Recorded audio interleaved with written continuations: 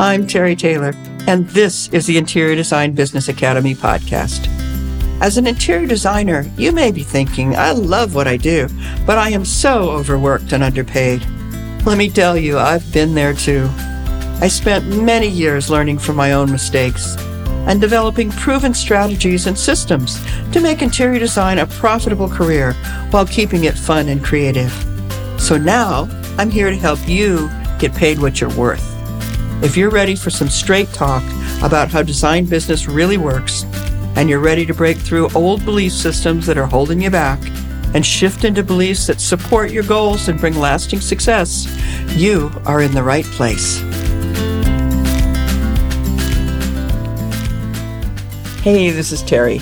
In my last few episodes, we've been talking about jobs that are just too small to be profitable and how to recognize them, how to get out of the hustle and recognize what's too small and either turn them into something that's profitable or say no, right?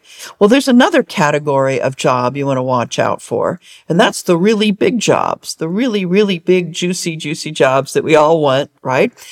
But what's happening for many designers is they get into these jobs, they put their heart and soul in it. It takes a year and a half, 2 years, something to get through all this, and it's fabulous at the end. It's absolutely gorgeous. We get it photographed. It'll probably get published. No problem. However, the designer at the end, after she received all this money, hundreds of thousands of dollars to do this, and paid everybody she needed to pay to make it happen, ended up with nothing for her.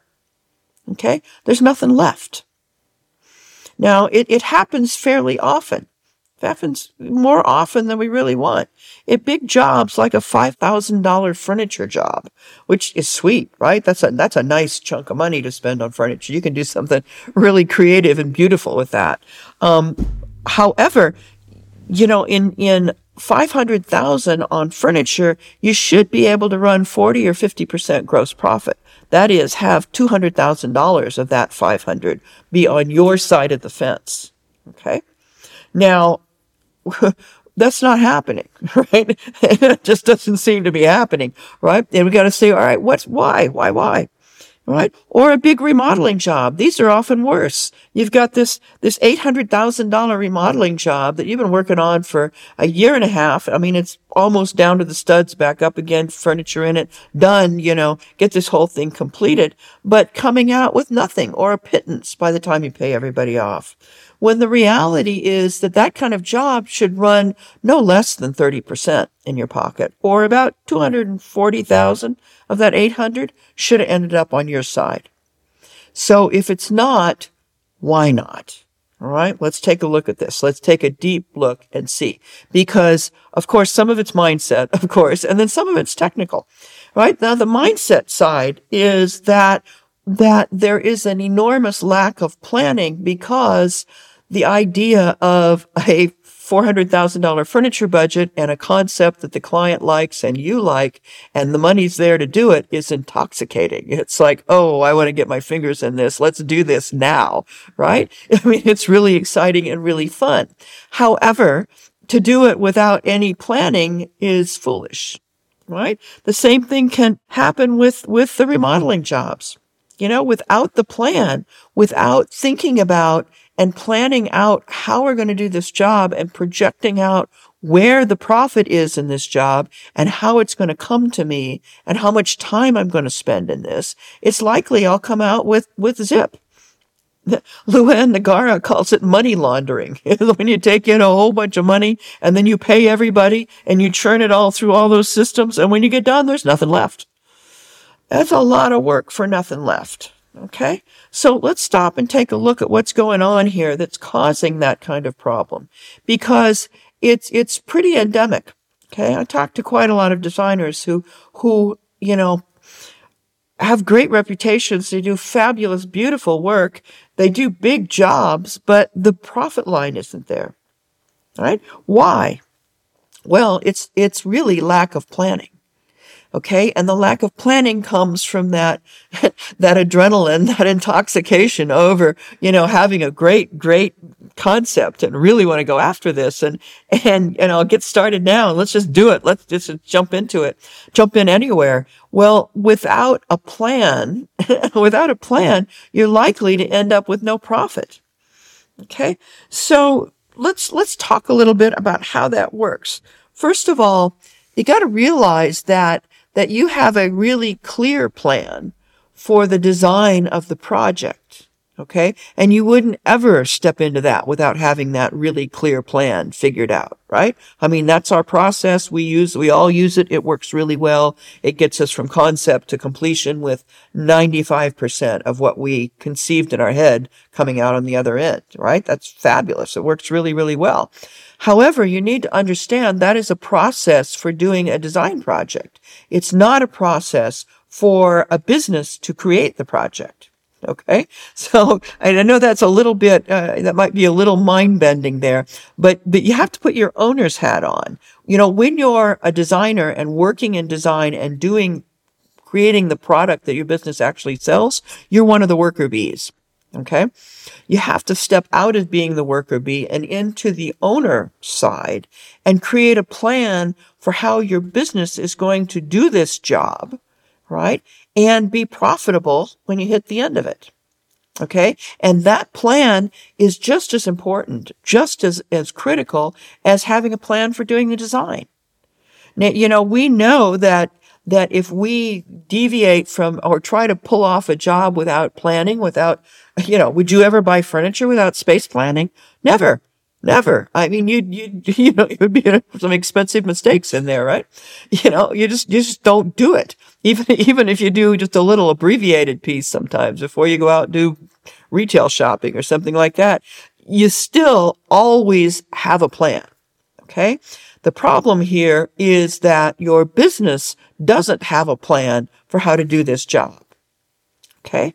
And it's not that hard to do, but it does take some focus on the back end of your business, not just the front end where you're creating beauty. And I know you do that really well, but the back end, the mechanical pieces, the financial pieces, how does that all work and support you? Okay. And it's not just people. The first thing I want to talk about is your vendors. Now, when you're in school, they pretty much, you pretty much are encouraged to design off the internet. You just go looking around for stuff and find things and go, okay, that's great. That's terrific. If you do that within a business, you'll never have good margins on your product because you're buying one-offs from 10,000 different people. This one and that one and this one and that one. You're creating a massive amount of bookkeeping. And you don't have any developing relationships with the people in the business that could help you. And what I'm talking about is think of this in terms of paying attention to who your good, better, best vendor is for upholstery. Okay. Now that could be 3 different ones, or it could be 2, it could be 3. But at any rate, these vendors are capable of producing the kind of upholstery that you most often use, that your clients want, that sits well, you like the construction, you like their fabric package, so you don't have to COM every single thing you do. You've got a relationship with this company in that you buy enough from them that you have a really good, even as far as stocking dealer relationship with them. So your upholstery is really profitable. And 9.5 times out of 10, you use this company for all the upholstery that you sell in your projects because they're very versatile. You can get what you want. You know the rep knows you. She helps you, supports you, helps you with problems, gives you extra deals. There's something very important about having that relationship with a company that you're going to buy from, and they know that you're focused on them. They'll take care of you. They'll take good care of you, and it will allow you to have the kind of margins you're supposed to have. You can't sell stuff with, 20 off, 10 off, 20 off, 30 off. There's not enough room to run a business. Okay. And if you're a bricks and mortar business, you need more than that. All right. So, that's where I came from. I mean, I had a studio with, with 6 designers at one point and, and a big backup staff to make all that run. It means that those margins have to be in the right place so that what you're selling is profitable. Okay. So what I'm recommending here, what I want to recommend to you is that when you're looking at the vendor side of your business, now this is the back side of the business. This is the systems and stuff that goes in the back that supports you. And systems aren't just, a written down way of doing things, which, it is in its place, but it's also being aware of where these pieces of profit come from. So besides having an upholstery vendor that you use on almost all of your jobs, you need a case goods vendor that you could use on most all of your jobs.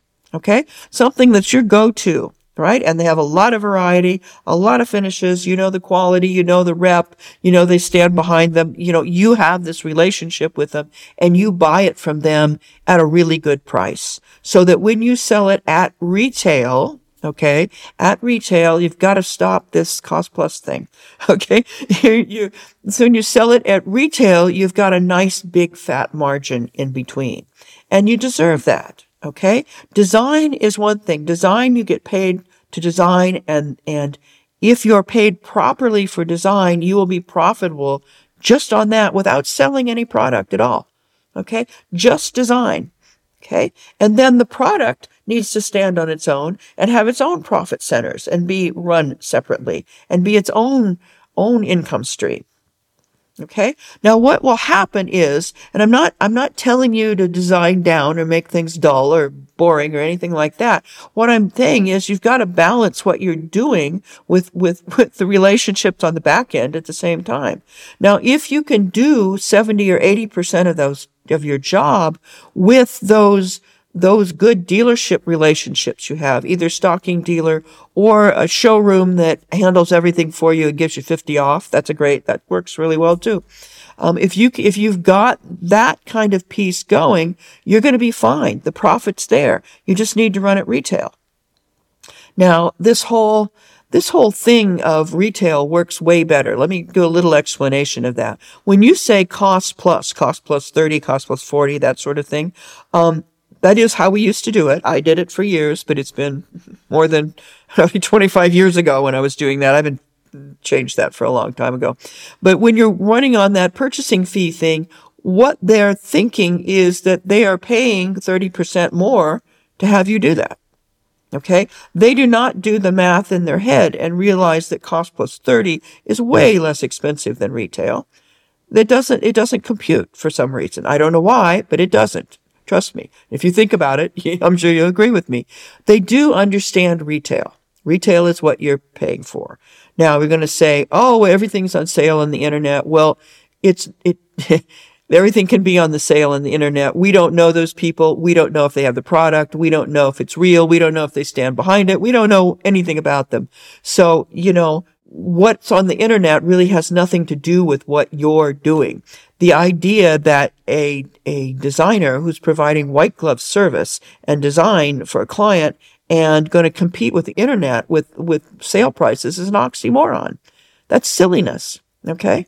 That's just silliness. And if you've got somebody who thinks they need to do that, then just design for them and give them a purchasing list, and charge them 20% of the budget for the purchasing and make sure the list is really complete and you're done. Okay. Walk away because that is not your client. Your client is a person who wants this white glove service. They want everything taken care of. They want you to do it. Okay. And you're going to give them really good quality for the money. That's the bottom line. I will make sure that you get good quality for the dollars spent. Okay. I will not be the cheapest price on the internet. Okay. I go off on that tangent. Yeah. So when you're selling at retail, okay, and you've got 70, 80, 85% of this with your good vendors where you've got good margins, then when you buy what I'll call the jewelry, the fun stuff, the interesting lamps or whatever unusual things that you want to put in there to really make it special, it's great. No problem. If you don't have a lot of margin on that, you already made it on the other stuff. I mean, if you're going to use some vintage pieces or that sort of thing where there's not that much room in it, no problem. Okay. No problem at all. So this whole idea of figuring out the back end of your job first before you make the offers is really important. Now, the other half of that is focusing on time. All right. Time is money as well. There's product money. There's time money. Okay. Now, when you're billing out time, it's one thing, it's one thing or the other, right? Often you don't bill as much time as you're actually taking because it took longer than it should have. Okay. Why did it take longer than it should have? Because you didn't have a plan for how long it should take. When you're fee based, you're much more likely and focused on this because you have X dollars for time that we've already agreed on, that you're already getting paid for. So you would take that amount and divide it into your hourly rate, and that would tell you how many hours you need to get this job done. Then you could plan a budget based on hours, just like a money budget. You do a time budget, and you figure out where to use those hours and how all that's going to work. That way you come out profitable on your time, and you don't just use it all up by not paying attention. So one of the things I want you to think about, and this is kind of a more defined illustration, is if your design assistant, okay, who you bill out at $80 an hour, okay, she spends 8 hours looking for a chair. She finds a great chair. You're going to use it. It's great. But the chair costs $1,200. Okay. 8 hours at $80 an hour is $560 of time for a $1,200 chair. That doesn't make sense. Okay. You all know that doesn't make sense. And you sense it when you're doing hourly bills, like they're too high. It's too high for what we're doing and what we're selling. You pick it up that way too, and then you end up giving it away. This way you focus on how much time it should take. So if you didn't tell your design assistant that it shouldn't take 8 hours, but she does do 8 hours to figure this out, and you do that 50 times over the course of a job, 100 times over the course of a job, that's where your profit went. You're paying people to just wander around and flounder rather than be focused on what they're doing. The reality is that about 3 hours of time is what could be allocated to that chair. And that designer needs to know that you're going to work on this for 3 hours and then you stop. Show me what you got. I'm sure you got something pretty good by then. We're not creating the Mona Lisa. It's not the masterpiece in the end of the world, right? It's a good, solid decision for the amount of time it takes. So there's this balancing act between time and being paid.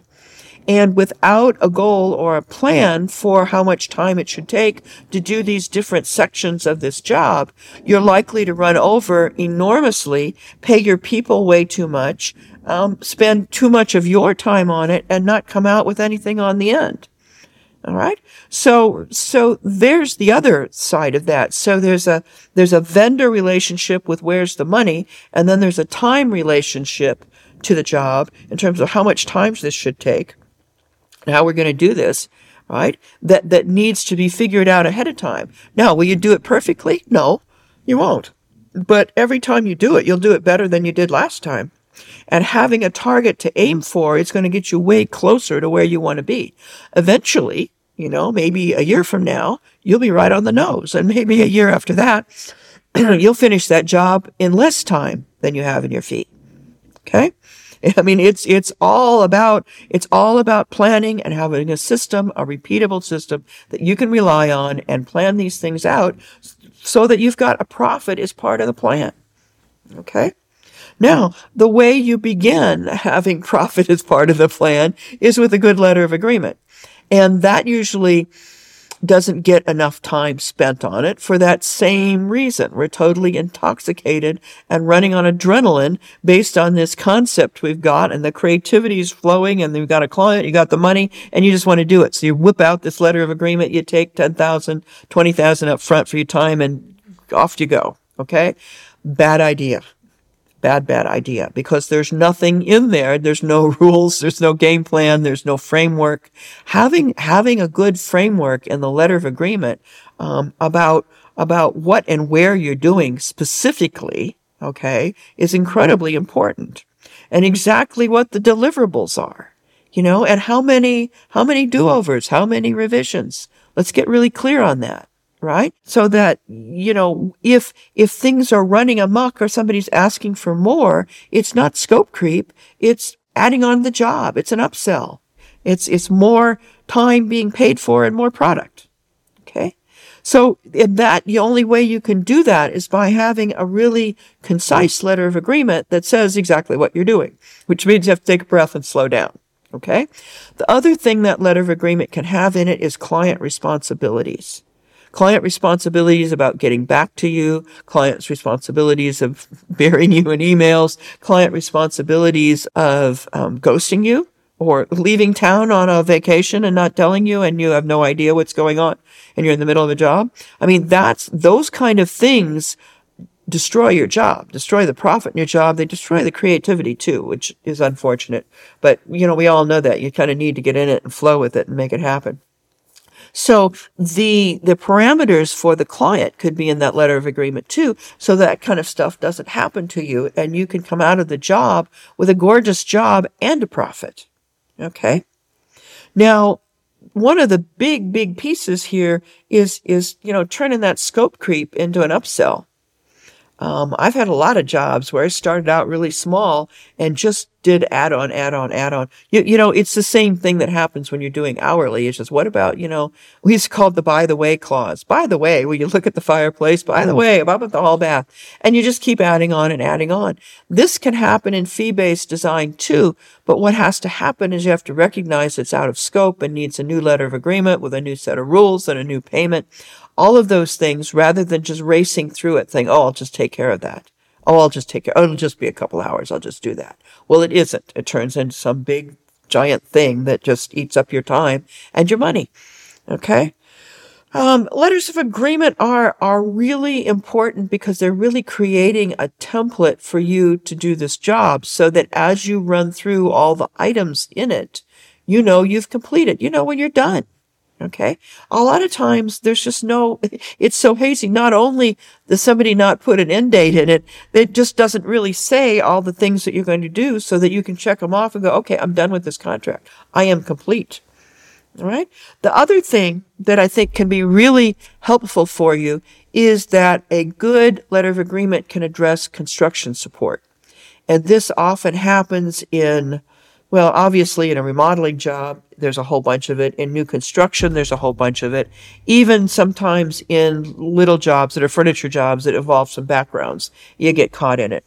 What you need to do is to be very specific about how you handle that and how much construction support is included in this contract so that when it runs over, and it will, it will, it's Murphy's Law of Design, right? When it runs over, you're in a position where you can ask for more financial support to cover these things. Okay. This is how you end up in a profitable design job. Okay. So, these are all pieces. I think they're fascinating. I really have a good time with this stuff. This is all stuff that I teach in Interior Design Business Academy. And the way we teach it is not laid out, step by step, do this, do that, memorize this, and then someday when it happens, you'll know what to do. But we take the jobs you're working on and help you block out something like this. Have you take that opportunity and block out how much time, how we're going to spend the time, who are the vendors, how are you going to do it? With a little help in that front end, then these jobs run on the other end on a consistent profitability piece as well. So, finally in the closing of that piece, it's knowing your numbers and understanding your numbers. If you get into a job and you just put your head down and you work and you just, you're turning the money and not paying attention to how it looks from 30,000 feet and where you're at, it's likely that you'll end up in a position to have no profit at the end. Okay. So getting this plan set and in place before you start will hold you through the whole thing so that you've got profit in your bottom line on the other end.